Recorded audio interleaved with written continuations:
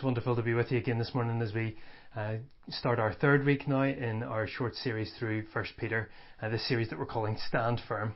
And I hope that you've been encouraged in our first two sessions in this series as we've been looking at chapter 1 and the start of chapter 2.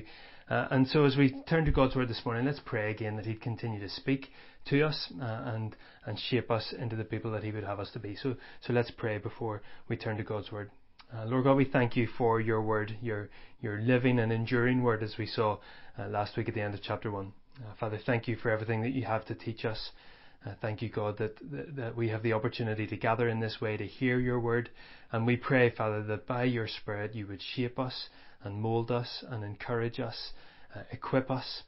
Father, today that you would, we pray that you would draw people to yourself, maybe even for the first time, Father, as we turn to your word. Lord, I pray that as I share now, Father, would these words be acceptable and pleasing to you? Would your word stand true?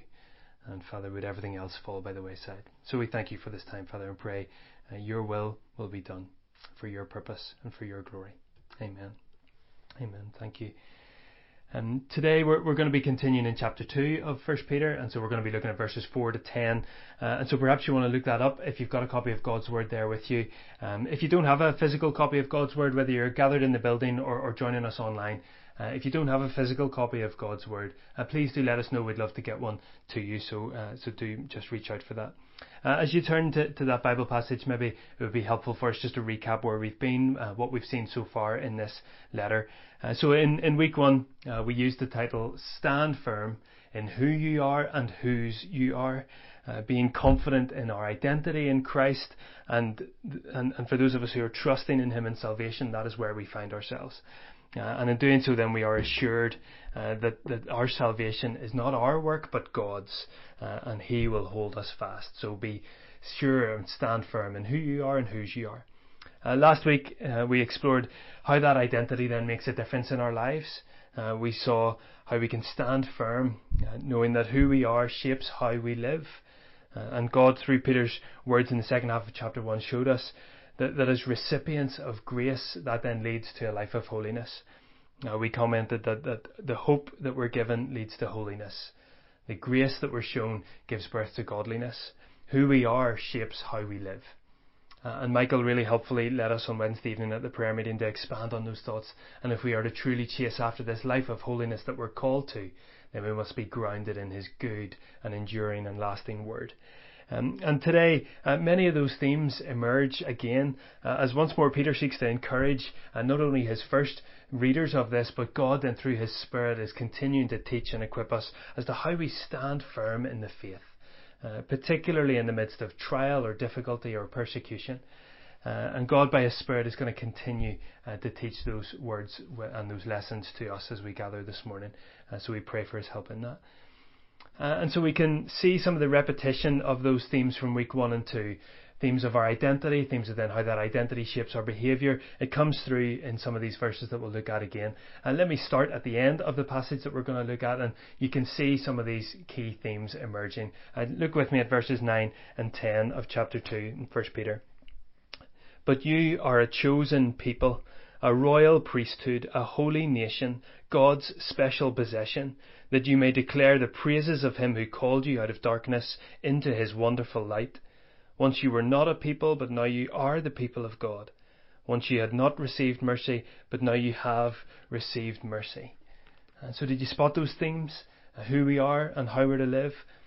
Who are we? We're chosen people, a royal priesthood, a holy nation, God's special possession, brought from darkness to light.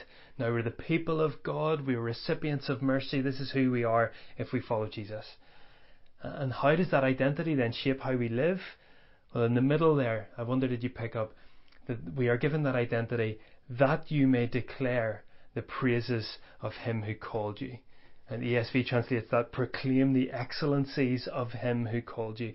In everything we do, in our words, our actions, our attitudes, our behaviour, we are to declare the praises, proclaim His name because of what He has done for us. Because of our identity in Him, we want to make Him known to those around us.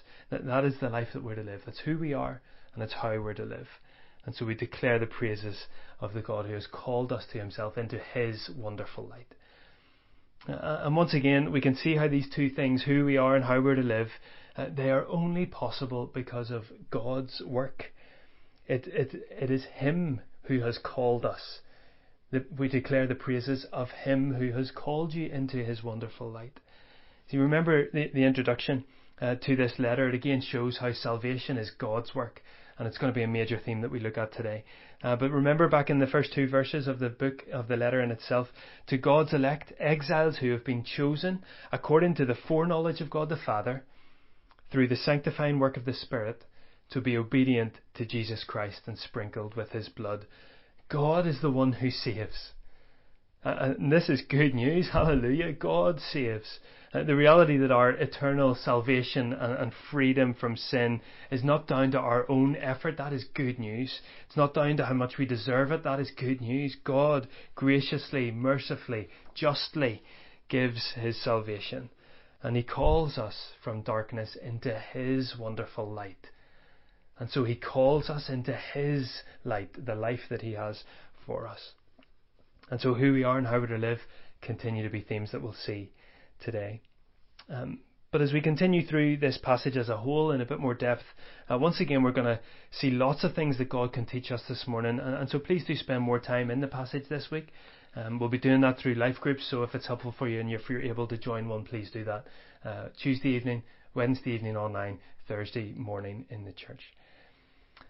But before we look at the passage, let's read through the passage. And I just would love you to highlight and try to think through try to catch some of the repeated words and themes and phrases. I've said before that a helpful way to study God's Word is sometimes to pick up the things that are already there for us to see. These things that are repeated for us. Clearly God is trying to show us something through these words. So let's read these 7 verses together, verse 4 through to verse 10 from chapter 2 of 1 Peter.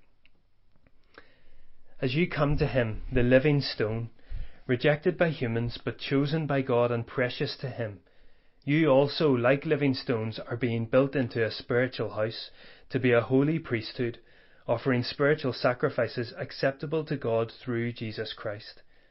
For in Scripture it says, "See, I lay a stone in Zion, a chosen and precious cornerstone, and the one who trusts in Him will never be put to shame." Now to you who believe, this stone is precious. But to those who do not believe, the stone the builders rejected has become the cornerstone, and a stone that causes people to stumble and a rock that makes them fall. They stumble because they disobey the message, which is also what they were destined for. But you are a chosen people, a royal priesthood, a holy nation, God's special possession, that you may declare the praises of Him who called you out of darkness into His wonderful light. Once you were not a people, but now you are the people of God. Once you had not received mercy, but now you have received mercy. What wonderful words from God through the pen of Peter. And I wonder, did you notice some of those repeated words and phrases?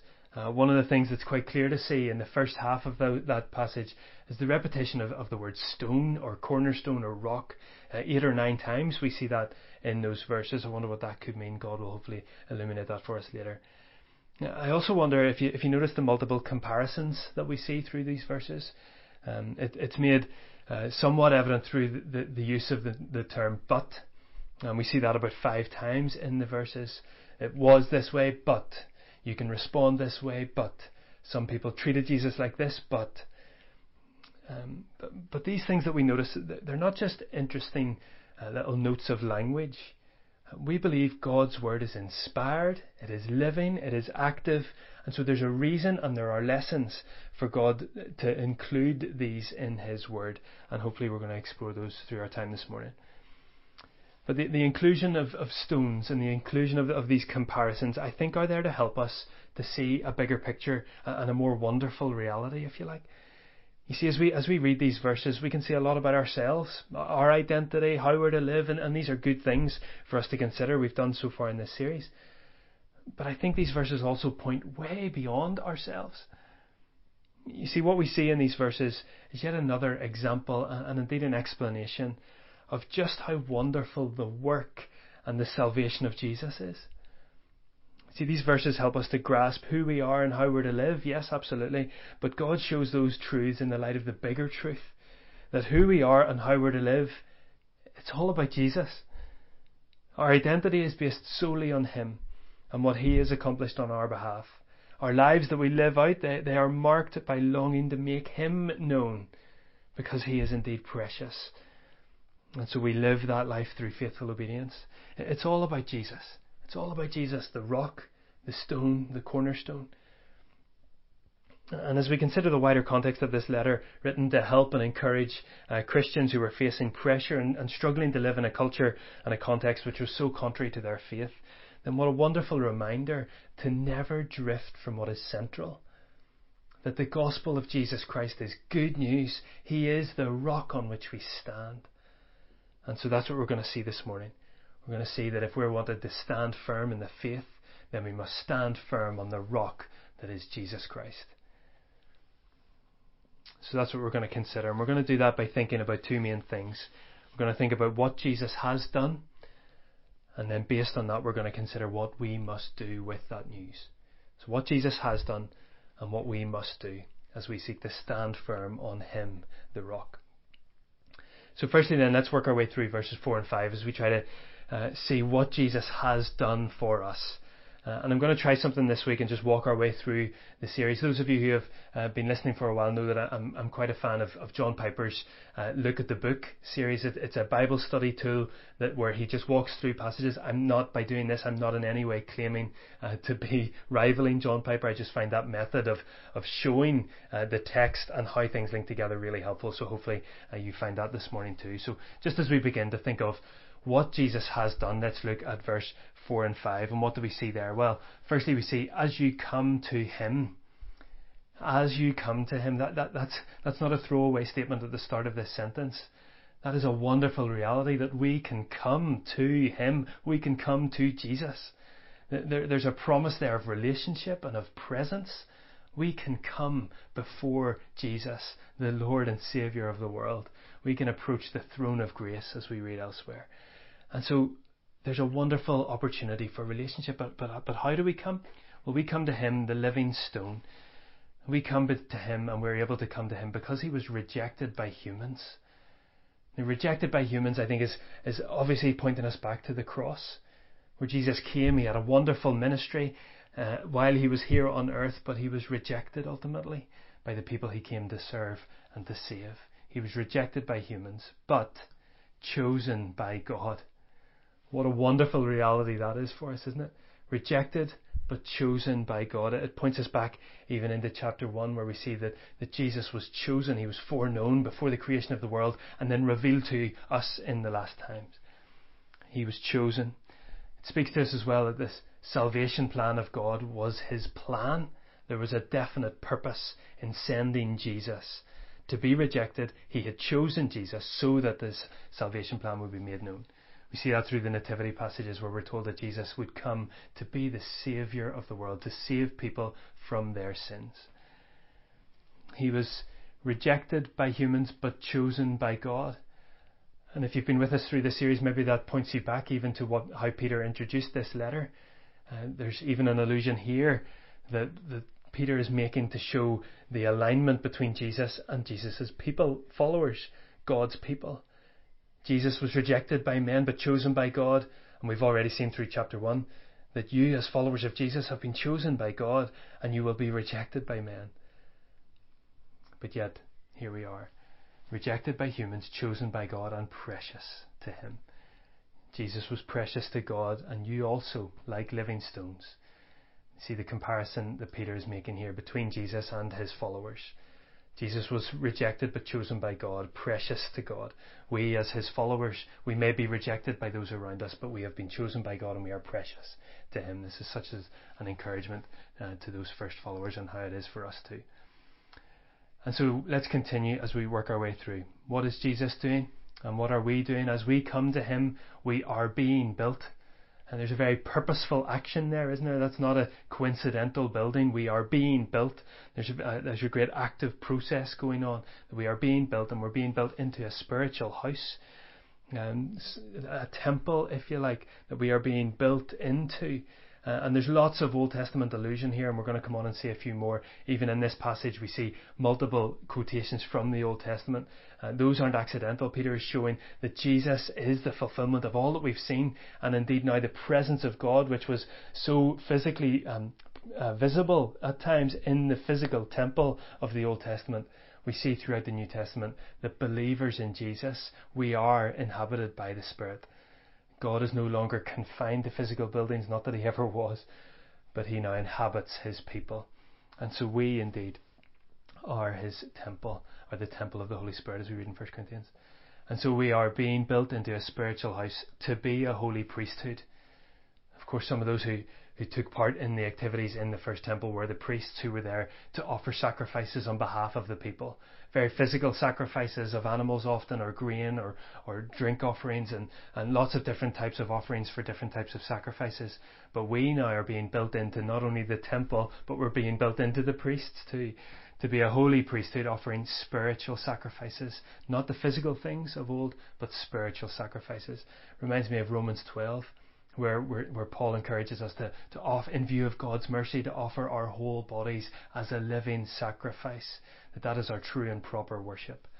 And so as we give these sacrifices of our whole lives, these spiritual sacrifices before our God, and these sacrifices that we're to present, they are acceptable to God, but they are only acceptable through Jesus Christ. It is only because of what Jesus has done that our sacrifices are acceptable. It is only through how his cleanliness, his holiness, that we can approach the throne of grace. It is only through Jesus that our sacrifices can be made. Jesus made the ultimate sacrifice for us, and it is only because of his sacrifice that we can then be deemed holy to approach our holy God. It's a wonderful exchange. We're going to talk about it again later. But as Jesus took the penalty of sin upon himself for those who believe and trust in him, then we are then clothed with his righteousness. Our sin is placed on him and we are clothed with him, with his righteousness. Therefore it is through him, through the righteousness that he gives, that we can approach and offer these sacrifices. This is what God has done. This is what Jesus has done. He has made the way possible for relationship, that we can come before him. He has made the way possible for us to be known by God in relationship, and that he is at work in our lives, building us up as we are inhabited by God's Spirit, that we are being built up to then live the life that he has called us to as we offer these spiritual sacrifices, and it's all through Jesus. This is the good news. This is the good news that was preached to you, as Peter said at the end of chapter 1. This is the wonderful news of salvation. This is what Jesus Christ came to give, and now is available for all who hear it. Jesus Christ, God in the flesh, he came to earth to live the perfect, sinless life, and then to die a sinner's death, so that God would place the penalty of the world's sin on his Son's shoulders. And in doing so, that means that God's wrath and judgment of sin is fully satisfied, completely dealt with. The debt has been paid for those who come under the protection of Jesus, for those who trust in what he has done, what he has accomplished. But of course, Jesus is the living stone. He didn't stay dead. He rose victoriously from the grave to show his power over sin and death and hell. He's now seated in heaven, waiting to come again to bring in his kingdom in all its fullness. And so for those who trust in him, he is keeping our inheritance, as we saw in chapter 1. And then we will be with him for all eternity in his glory. And until then, he's given us his Spirit to equip us, to teach us, to guide us in all truth. And so our lives are shaped by him as we seek to respond to the wonderful grace that he has shown us. This is the good news of Jesus. Sins forgiven, death defeated, wrath satisfied, eternity secure, life for now and for all eternity in all its fullness. And this is all through Jesus, because of Jesus. This is what Jesus has done. And all of that work of Jesus demands a response. So if we can see clearly what Jesus has done, then we must ask, what must we do? So let's consider then what we must do. Jesus' work, as we've seen, is emphatic, it's complete, and we must respond to it. His offer of salvation is open, And we read in 1 Timothy 2:4 that we know that God, our Saviour, wants all people to be saved and come to a knowledge of the truth. And He has made it possible for us to know that truth and to be saved from our sin. And so what are we going to do with this gracious, merciful offer?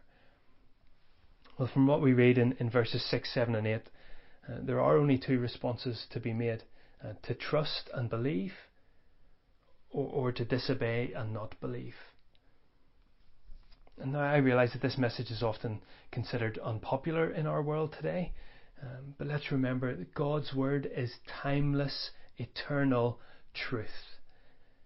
And in a culture which doesn't like exclusive, definitive claims, the message of Jesus cuts across that. It jars with some people, I understand that, but there is no doubting the definitive and absolute words of the Bible. Jesus himself in John 14:6 says, I am the way, the truth, and the life. No one comes to the Father except through me. We heard about this on Tuesday night at Missions Night, if you were able to join us. So if we want to know the way to salvation, if we want to know the truth in a confused world, if we want to know life in all its fullness and for all eternity, Jesus is the way, the truth, the life. And this is good news. And so we see from these words from Peter that there are only two responses to make. We accept him or not. And my plea with you this morning is to accept him. If you haven't done so already, accept him. This is good news. His message is one of love and grace and mercy and new birth. So come to him, believe on him, surrender to him, and then obey him and his teaching. Look at what's said about those who will accept him. And I know that many watching can enjoy these verses as we read, but look at verse 6 where we see Peter quoting from Isaiah 28 verse 6. And God has said, see, I lay a stone in Zion. This stone is Jesus, a chosen and precious cornerstone. No doubt that would have informed Peter's use of language at the start of what we read in verse 4. A chosen and precious cornerstone. Jesus is this stone, and he is the chosen and precious cornerstone. The cornerstone would have been that pivotal, the first block laid, which would have set the direction for the rest of the building. If the cornerstone wasn't true to line, then the rest of the building would be off kilter. If the cornerstone wasn't solid on its foundation, then the rest of the building would be weak. Jesus is the cornerstone. He is the one on whom everything else and all of life should be built. See, I lay a stone in Zion, a chosen and precious cornerstone, and the one who trusts in him will never be put to shame. The one who trusts in him would never be put to shame. It might be helpful here to remember and put ourselves in the situation of the first hearers, because the encouragement that they would have had in these words are exactly the same for us today. That as exiles, as those facing persecution for their faith, the reminder that their present circumstances that they find themselves in now, as those shamed for their faith at times, those circumstances will pass. And their true eternal home is a glorious one. It's where they will know the honour that the ESV translates here at the start of verse 7, or they will see Jesus in all his glory, and they will know him as the most precious of stones, precious in all the fullness of that preciousness. We see here in verse 7, now to you who believe this stone is precious. We know that now as believers. We will see that in all its fullness and in all its glory when we're with him for all eternity. And so I think God through Peter is reminding not only these first believers but us that even though for now you may experience shame for your faith, in Christ you will know honour and praise, because it's in him and in his fullness that we live, and therefore we will never be put to shame. The one who trusts in him will never be put to shame. Juan Sanchez has helped to flesh that out, what that actually means for the here and now. If we're to have that kind of perspective of living our lives in the present day, possibly facing shame and rebuke and persecution for our faith, how does this eternal perspective help us make daily decisions? And here's how he puts this in his commentary. At the heart of Peter's encouragement to suffering Christians is this future hope. Peter does not deny present suffering, but while we may be facing the shame of unjust suffering now, we can persevere looking forward to our future honour. Our future destiny is linked to Christ's. We may now suffer shame and rejection as he did, but we will then receive vindication and honour just as he did. So, next time you face pressure at work to follow others in unethical practices, embrace the shame that comes now for knowing Christ, knowing that the true honour awaits. The next time you're tempted to cheat in an exam in order to gain honour from your professor and your peers, embrace the shame that comes with obeying all Jesus has commanded, knowing that he will vindicate you. The next time you're talking with an unbelieving friend or neighbour and they're offended at you for what you believe, embrace the shame that comes with believing the whole counsel of God, knowing that in the end you will be honoured by God. Embrace present shame with joy, knowing that a reversal awaits us at the revelation of Christ. So for those who believe in Jesus, for those who trust in his wondrous work on their behalf on the cross, reconciling them with God and setting them on a course for an eternity with him, then we seek to live our lives now in obedience and surrender to our Saviour and our Lord. This is one way in which we must respond. In fact, this is the way in which we must respond, that we must trust in Jesus.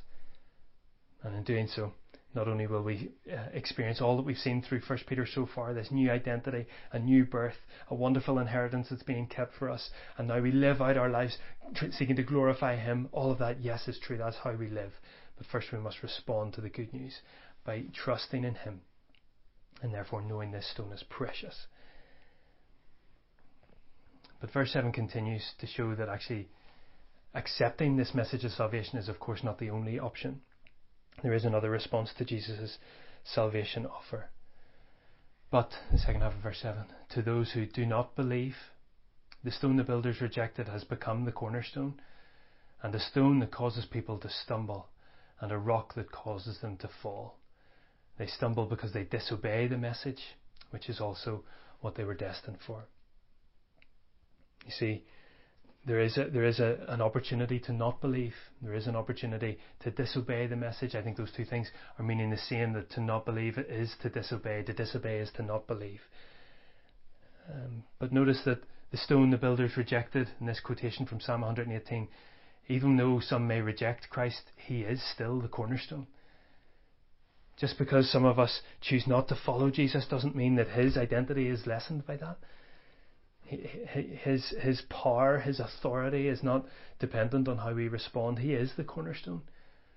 What he did and who he is true, is real. He is the cornerstone, and despite being rejected, that's who he is, and that's not changing. And so he is the cornerstone, and therefore for some he is a stone that causes people to stumble and a rock that makes them fall. See, as the undisputed cornerstone, we will all be held accountable for what we did with his message of salvation. And as we've seen, for those who believe, that they will be welcomed by him, but for those who don't believe, who don't trust in his work on their behalf, then they must pay the penalty for sin themselves. And that means facing an eternity of judgment, of separation from God and from his goodness in hell. That's where the stumbling leads, that's where the fall ends up. And so by not standing on the stone, on the rock that is offered to save us from that destiny, it means we can't escape that destiny. And this is a dire and it's an uncomfortable truth in many ways, but it is a biblical truth.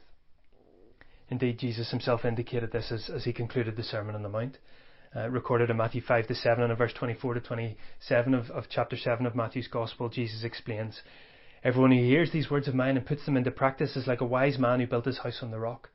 The rain came down, the streams rose, and the winds blew and beat against that house, yet it did not fall, because it had its foundation on the rock.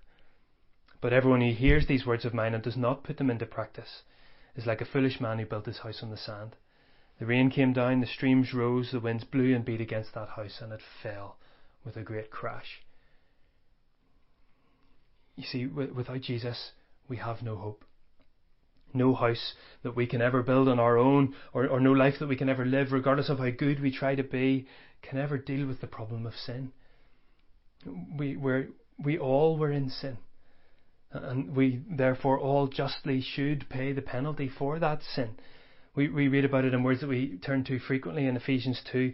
In verse 3 we see, all of us also lived among them at one time, gratifying the cravings of our flesh and following its desires and thoughts. Like the rest, we were by nature deserving of wrath.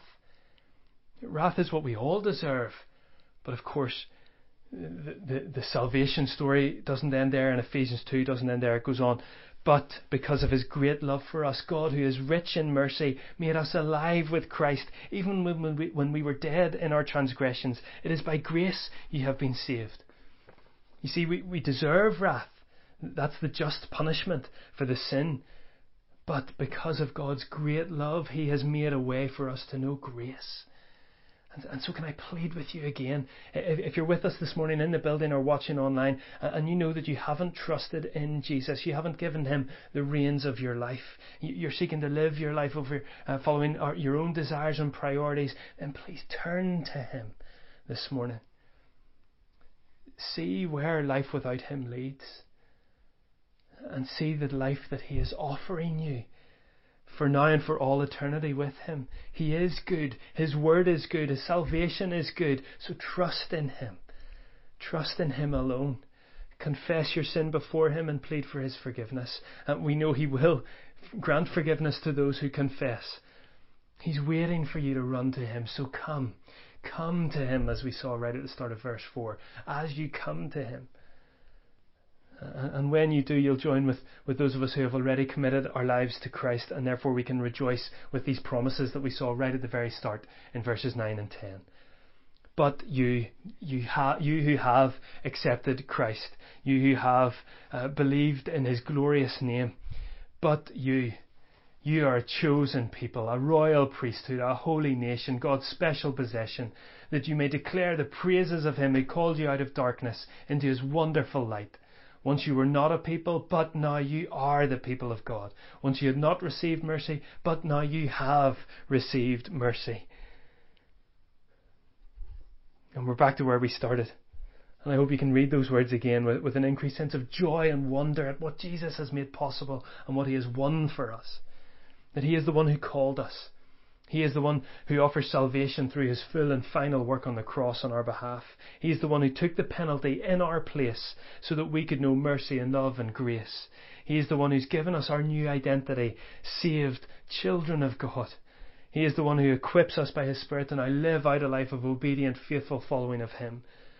And so, of course, all of that leads us to say, yes, he is the one who we will declare the praises of. He is the one whose excellencies we wish to proclaim, as the ESV states. How worthy he is of it all. May he indeed be praised and glorified and honoured, because he has given such a great gift. He gave himself so that we would know life. He took on our shame so that we would know honour. And so we continue to live as his people, showing his goodness, his love and his grace to a world that watches on. And so as we recognise what Jesus has done, and we see what we must do in responding to follow him, let's stand firm on the rock of Christ. He is the one who has offered salvation. He is the one who has made it possible. He is the one who equips us to live for him. He is the one who will come again in glory. He is the one who will sit on the eternal throne of glory. And so let's offer our lives to him now. And in everything we do, whether in word or in deed, may it all be for the praise of his name and the extension of his kingdom. Amen.